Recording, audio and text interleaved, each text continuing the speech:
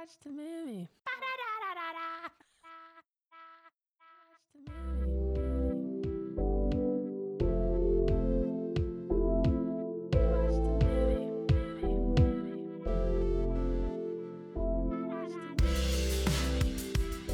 You're listening to No Synopsis, a film history podcast. It is hosted by me, Elise, and Ashley. We watched the movie. Look at those levels. German history, this time, of course, completely different, end of World War I. Yeah, it's wild to see the proclamation that the emperor gives. Yeah.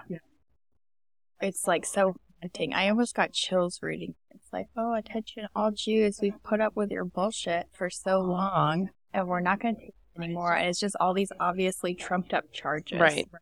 And this also is supposed to take place in Prague in the 16th century. And so the fact that, depicts how many years, generations, decades, this has been happening to Jewish people.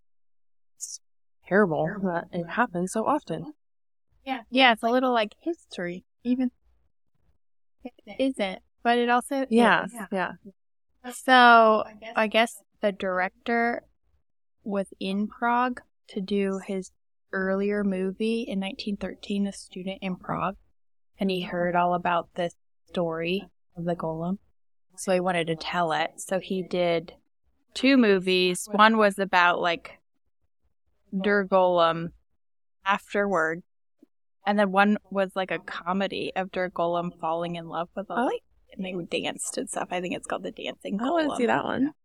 They're lost. They're gone. But he wasn't as happy with them, so this is the prequel about how Der Golem came to. I don't want to skip too far ahead, but I want to know your opinion of what you think happened to the Der Golem. Der Golem. Yeah.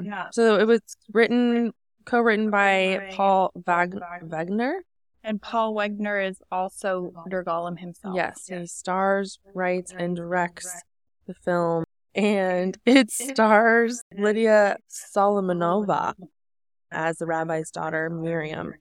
And trivia, she was married to Paul Wagner.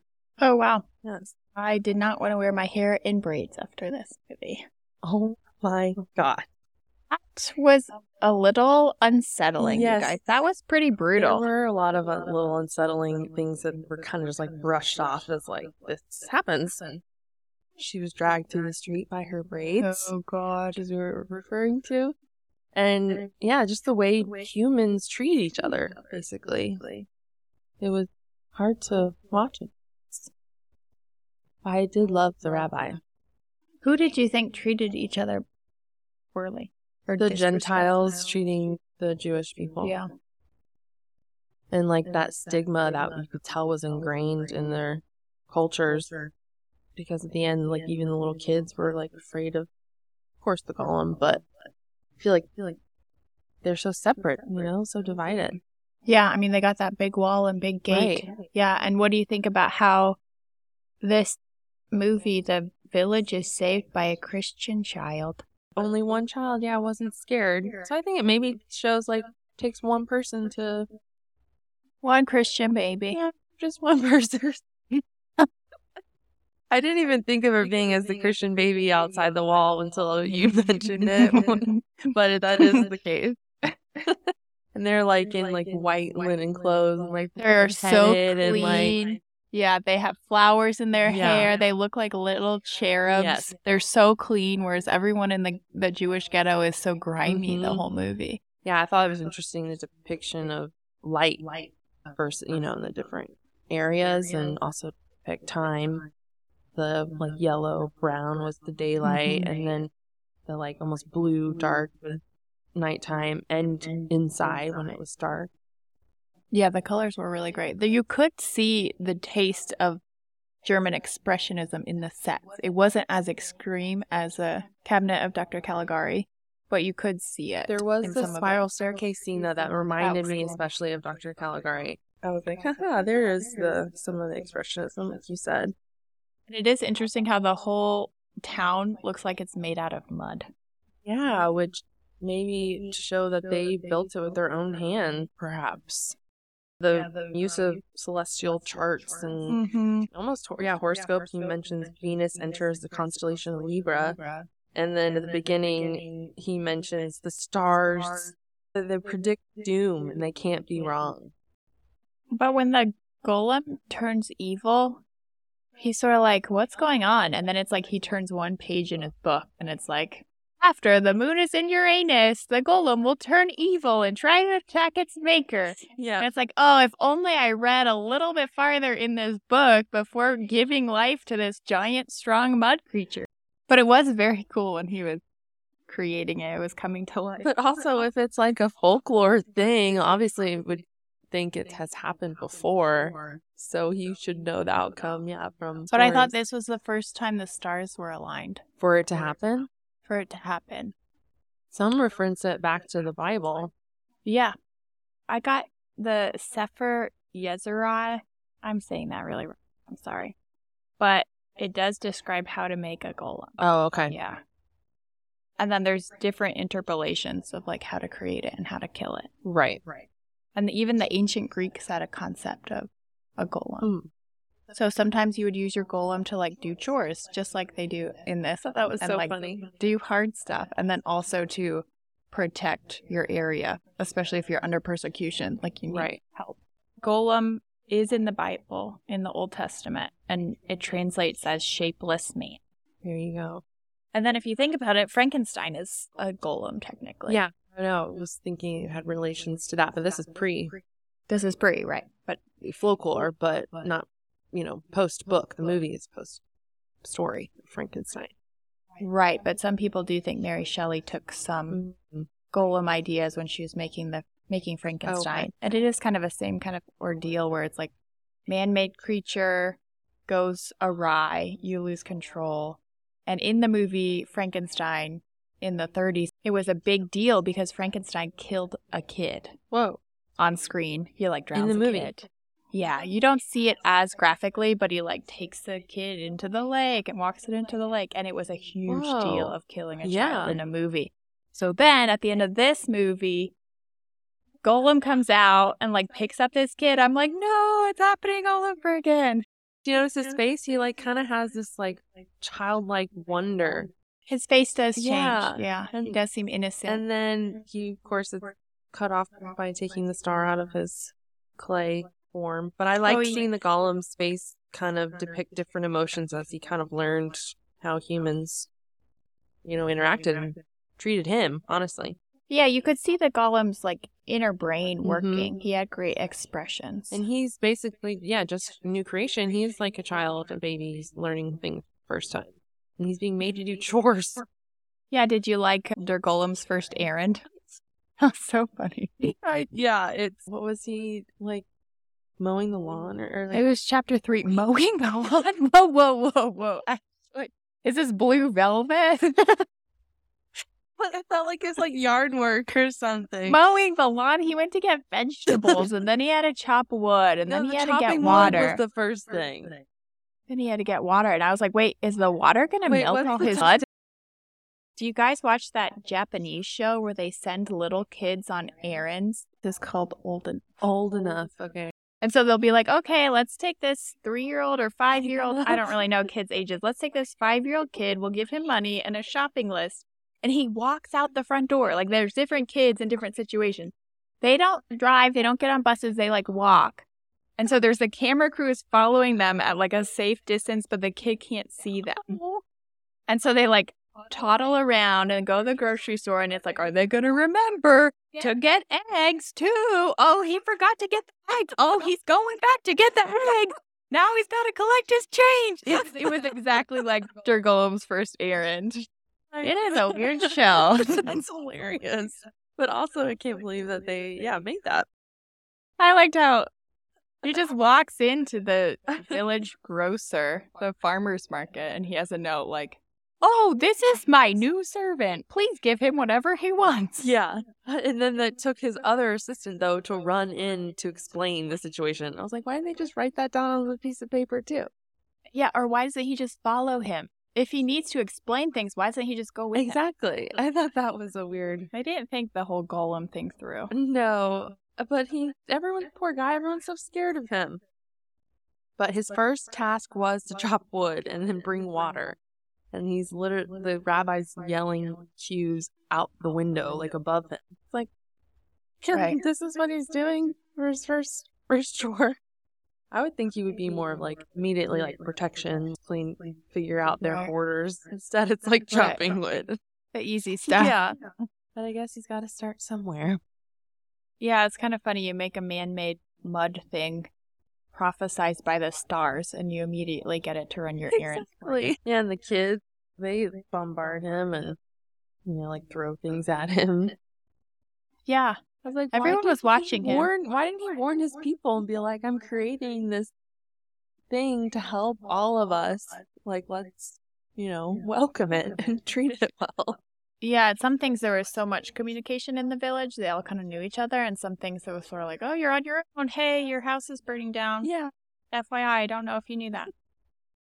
Oh, the best shot in the whole movie I thought was at the beginning when they're praying. And it's kind of like a weird upside down shot. There was a lot. So you can also see how film noir takes this, where it's like the diagonal shots or the not symmetrical shots in the off center. There was a few where the camera's lower or the camera's at an angle, or this one where it almost looks like. But it is like they're using light to create the stage or altar to make it more dramatic, like just by using the candlelight and the angle that they're using. The ambiance. Yeah. I loved the shot where the end when the building is falling and they're just trying to show that the collapse is falling by just the top rafters being shown moving up and down, and then showing the crowd with dust and parts of the building falling on them. So it really depicts that the ceiling is like falling onto them. Oh, and the emperors in the castle, where the rafters are coming down. Yeah. And I like how the rafters are coming down because they laughed at the trick or the projection that the rabbi. They made it angry or something. Yeah, he was like, hey, I need absolute quiet. I'll do a trick, quote, quote, as you asked, but you guys can't talk or laugh. Of course, what do these fucking guys do? Gentiles. They laugh. And the rafters come crashing down, and who's going to save them but Der Golem? Der Golem. They should treat him better. You're really upset about his treatment. Poor guy. Does he have rights? He is an animated pile of mud. What are his rights, Ashley? I feel like as soon as the gem gets put into his muddled creation, that it changes him into, more of a being. He obviously feels things. He shows emotion. And he listens to words from other people's direction. Like he can follow commands. So obviously Surrey can do that. Surrey didn't exist at this point. I'm saying we're talking about if someone can listen and respond to commands, do they get rights as an individual? I think it's the emotional aspect. So if you feel something, that gives you rights. I think if you feel, even I think animal rights, they feel things and react to stuff. Feeling versus, I guess, biological reactions maybe. So feeling pain, physical feeling gives you rights. We're going to bookmark this later. So whatever you say will be on record. We don't really know about his physical pain threshold in this movie, but we do get that he has some kind of emotional feelings here. I think. Yeah, the change in his face shows him reacting, which is what makes you, personify him, I guess. So if we get a robot that has eyebrows that can go up and down. I'm just kidding. Yeah. I would love a robot. But now you're going to feel for him and be like, oh, yeah, the robot already worked all night. We got to give him a day off. It's his birthday. The day the robot entered my life. Oh, my goodness. Hey, Ashley, can we start at the beginning? And can you tell me what movie we watched? Oh, yeah. Just in case. Der Golem. It's how he came into the world. Der Golem. How are you? I am well. Der Golem, how are you? Der Golem column. What are your problems? Oh, that's cute. See, we can write in Dear about our Golem. problems. Dear Golem. Dear Golem, column, what are your problems? Oh, you're onto something. Uh-oh. And now he has a career, and he is emotionally intuitive to your problems. His eyebrows go up. Okay, I'm going to look at that. It's really weird. Yeah, interesting. What did you think of like the set and the costumes and like the whole time? I love period piece for them. I thought some of it was so antiquated, like the love story, as you were saying, between the emperor's messenger and the rabbi's daughter. Mm-hmm. But then some stuff, like the scene where they bring the golem to life and the fire circle and the spirit and the name of the spirit and then the fire particles that are dancing around was so revolutionary. So I was at some point entranced and my mind was blown, and then some point so bored. So it was a weird like high highs and really low lows. Yeah. There were some points where you had to remind yourself to like pay attention and you're like, wait, what part of the story are we right now? But the sorcery scene with the wand and the smoke was unbelievable. The fire was so good. Even the mask, with the smoke billowing out of it had like very like V for Vendetta vibes going on. And then the whole, speak the name. What is the name of who he's trying to invoke? I couldn't really, because there's association with if you know the name of a demon that will like exorcise it, or so I was like, shouldn't you not say the name? So I was a little confused. I think he needed the name to write it down in the there's a little piece of paper behind it. And that would be who gives that golem spirit or life? Yes. Okay. I think so. And that's what's behind the show. But it made it seem like it came from an evil source because of the mask and the smoke and the red, flame or changing in color from green black to like the red and black when it actually was evoked. Yeah, he's talking to spirits. I mean, he does do black magic. Yeah. So the rabbi is speaking to the smoking mask and trying to access the name to get his golem spiritually activated. Or something. A remote activation. Okay, so the first of this trilogy was Der Golem. And it was shown in the U.S. as called The Monster of Fate. And that was in 1915.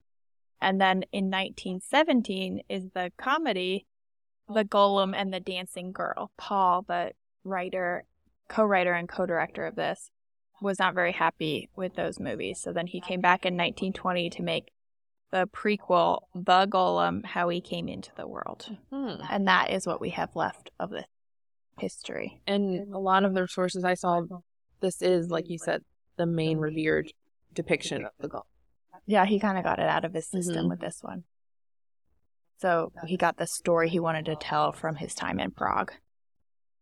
And Prague even has a Golem museum. Oh, really? Yeah. They're so proud of their Golem heritage. They went there. During Golem, I can't stop saying it. What's your problem? What's happening? He only responds in Yiddish, though. So, it was 1913. Wagner went to Prague, right? And that's where for his movie, yes, The Student in Prague. Did you hear how he died? Or read how he died? Was he sick on stage? Yeah, he was on stage, theatrical performance, and collapsed. But then he died like 3 months later. In 1948. Yeah. So, but that was the end of his career, and he died 3 months later in September 1948. And he was survived by his wife, Lydia. That's the end of that story. Just to go on something else, I like the camera angle when they're carrying the golem up the steps. That's another like crooked camera angle where you kind of can see like there's almost like the assistant and the rabbi are carrying him horizontally up the steps, I think. It's because we're looking for it, right? We're kind of looking at German Expressionism from the lens of film noir, like where they're going with this. Right. But I kind of like that because then I know what I'm looking for. But you can kind of see how it evolved. Well, I like that we're looking for more than just the plot line or, you know, the acting or the costumes. Like, we're looking for, like, the stylization of the film itself. I actually do have something important to tell you. Oh. So this cinematographer who worked on this movie was called Karl Freund, but they didn't say cinematographer. They actually used the word photographer. He worked on a few other movies from the time period. He worked on Dracula and Fritz Lang's masterpiece of Metropolis. Oh. He worked on the Oscar-winning film noir Key Largo with Humphrey Bogart, which was also a John Huston. Oh, you're talking the cinematographer. Yeah. He won an Oscar for The Good Earth. And guess what else he worked on, Ashley? I Love Lucy. What? He worked on I Love Lucy the whole time the show was on, and he invented this new technique that is still used in sitcoms today. Today. It's called the flat lighting technique. And so it's good for sitcoms that use like 3 cameras. All right. And so you don't have shadows, basically. So all your 3 cameras have some continuity in them. I wondered how they do that without, changing up the light in different shots. So in some of his work, he used crane shots or very early dolly shots where he gets someone to push him. And then he had this like unchained camera technique where he would basically just do like a handheld and walk around. Yeah. So it's kind of cool of all these innovative things like happen in French New Wave and happen in New Hollywood. He was doing here. It's pretty early in his career. Yeah. He has a long career ahead of him. Yeah. You want to hear something? Always. Wegner, the co-director, and Der Golem, has a bit of a sordid past. Oh, do tell. He did not flee Nazi Germany, so he embraced it in some way. We don't really know what his heart was, but he made fun of German Expressionism in 1932 afterwards. He kind of was like, oh, look at all the dumb stuff that happened. Including what I made. And then he made some Nazi propaganda films. I read that he was in some Nazi propaganda. Yeah. Oh, guess what? Another thing I have to tell you. There is a legend in Judaism that Adam, the first man, was actually a golem for the first 12 hours of his life. I read something about that, or they mentioned, just like Adam, I'm creating a form. So basically, we're all little golems. See? We're all have living life. Oh gosh, good thing that you gave Golem one human right. Now we all have them. Oh. Last thing was the film that they were depicting before the collapse of the building was Moses leading the people through Egypt. Yeah, it was Exodus. What are they even laughing at? I know, that's what I was wondering. What were they laughing at? What was so funny? Is that depicting that they just laugh at Jews? Or is it depicting that they're evil? That they're heartless. Yeah, they're heartless. Yeah. And they're just like teenagers almost, like they're just snickering rich people. Yeah, it's the fact that they're so amused by it is creepy. So there he is. Ashavarus. I'm not Wandering very good. Jew. Oh. I'm not very good at seeing words I don't know and sounding them out. Okay, so he does have a weird eye expression. I will say that. He is looking around pretty intensely. But someone told you not to laugh. And that's literally a gesture that's like getting the most amusement right there in that shot. That is his job. He is supposed to make people laugh. He can't turn it off. He's the main heckler. I didn't even find that. Yeah, he starts it. Oh. But it is a little satisfying that the ceiling collapses on most of these. Yeah, people. I know. They all seem horrible. It's sort of like how people talk about like The Sopranos is so well done. It makes you as the viewer question yourself because sometimes you're like rooting for violence. Yet this movie does it so easily. Right. Don't laugh, guys. And then some people laugh. And then a ceiling crushes them and you're like, yeah. Oh, but then Golem is also blocking the exit, not letting anyone leave while the ceiling is collapsing. He does save the emperor. But because the rabbi is telling him to do that, right? He listens to his orders. I think the rabbi just didn't say, hey, can you please step 2 paces to the right? I don't know. I think he hasn't, come up with his bargain. He's doing this because he wants to get the decree basically revoked or changed. So that's why he's like, well, will you agree If I to such save and you. such if I save you? Right. The emperor offers. Okay, well that's a little bit Emperor offers, better. Save me and I will pardon your people. and the rabbi was basically waiting for this moment, because then you see the golem move as soon as he agrees. So he was waiting for that such, I think, scenario.